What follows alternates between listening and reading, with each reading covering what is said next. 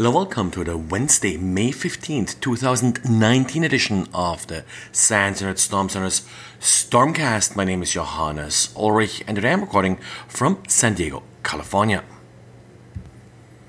Today, Microsoft released its monthly set of patches. Among the 79 vulnerabilities patch, 23 are rated as critical and 2 have been known before the patch was released. Now, one of these 2 vulnerabilities has been used in exploits already. But the vulnerability that's getting probably the most attention is CVE 2019-0708. This vulnerability is a problem in the remote desktop services.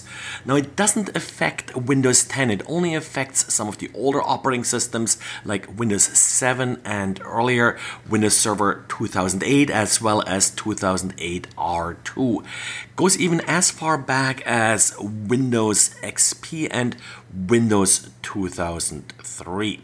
Now, usually Microsoft, of course, no longer really makes any statements regarding these older operating systems like Windows XP, but due to the severity of this particular issue, Microsoft has actually released a special patch for these legacy operating systems.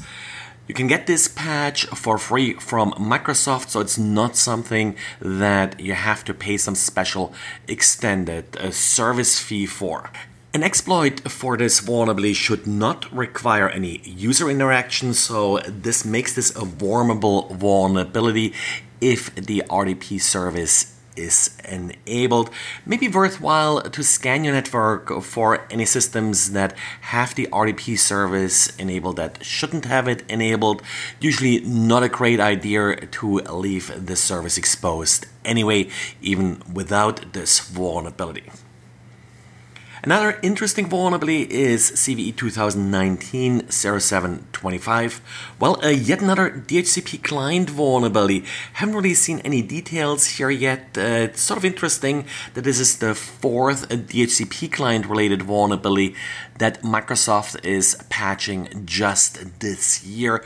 Have been looking at this since there have been so many of these vulnerabilities. All for a sudden, Microsoft in Windows 10 added a couple additional features that actually have been in DHCP for a while, but hadn't been in any Windows client. In the past, one of the earlier vulnerabilities, for example, were released to the domain search feature. This is where the DHCP server actually sends a list of domains that are being added automatically. There's some compression schemes that can be used there that then led to buffer overflows. Not sure if this latest vulnerability is related to this feature. Microsoft also included guidance to mitigate a new side channel vulnerability in Intel processors. They're sort of a little bit similar in impact to the Spectre vulnerabilities. There are 4 new vulnerabilities total that can be used to leak data between unrelated processes. As so often, these vulnerabilities are named as Zombie Load, Riddle, and Fallout. Now, since these are vulnerabilities in Intel CPUs, so not really just related to Microsoft Windows, we also got updates today from Apple for Mac OS and also for Linux in order to address these issues. And Apple actually released a whole set of updates, so it wasn't just Mac OS that was updated today, but we also got updates for iOS, tvOS, watchOS, and Safari.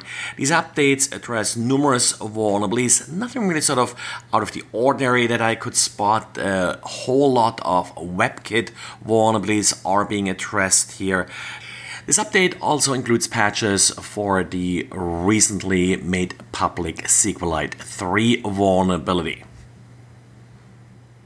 And to round out Patch Tuesday, we of course also have updates from Adobe. The update for Flash only addresses a single vulnerability.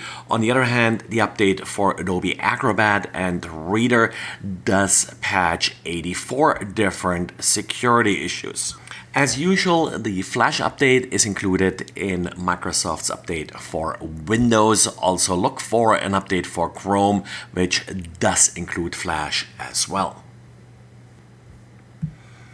Now, the value of trust seals on websites has often been disputed. Typically, these seals are supposed to attest that the website displaying that seal has passed some form of test to assert that they are secure in some form.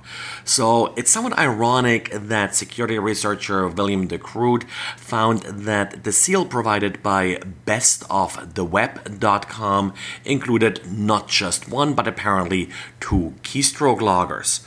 According to a brief news release from Best of the Web via Twitter, the affected script was hosted in Amazon's content delivery network. They say they are notifying affected customers, and it's not clear, at least according to the press release, how this particular script was compromised. Well, and that's it for today. So thanks again for listening, and talk to you again tomorrow. Bye.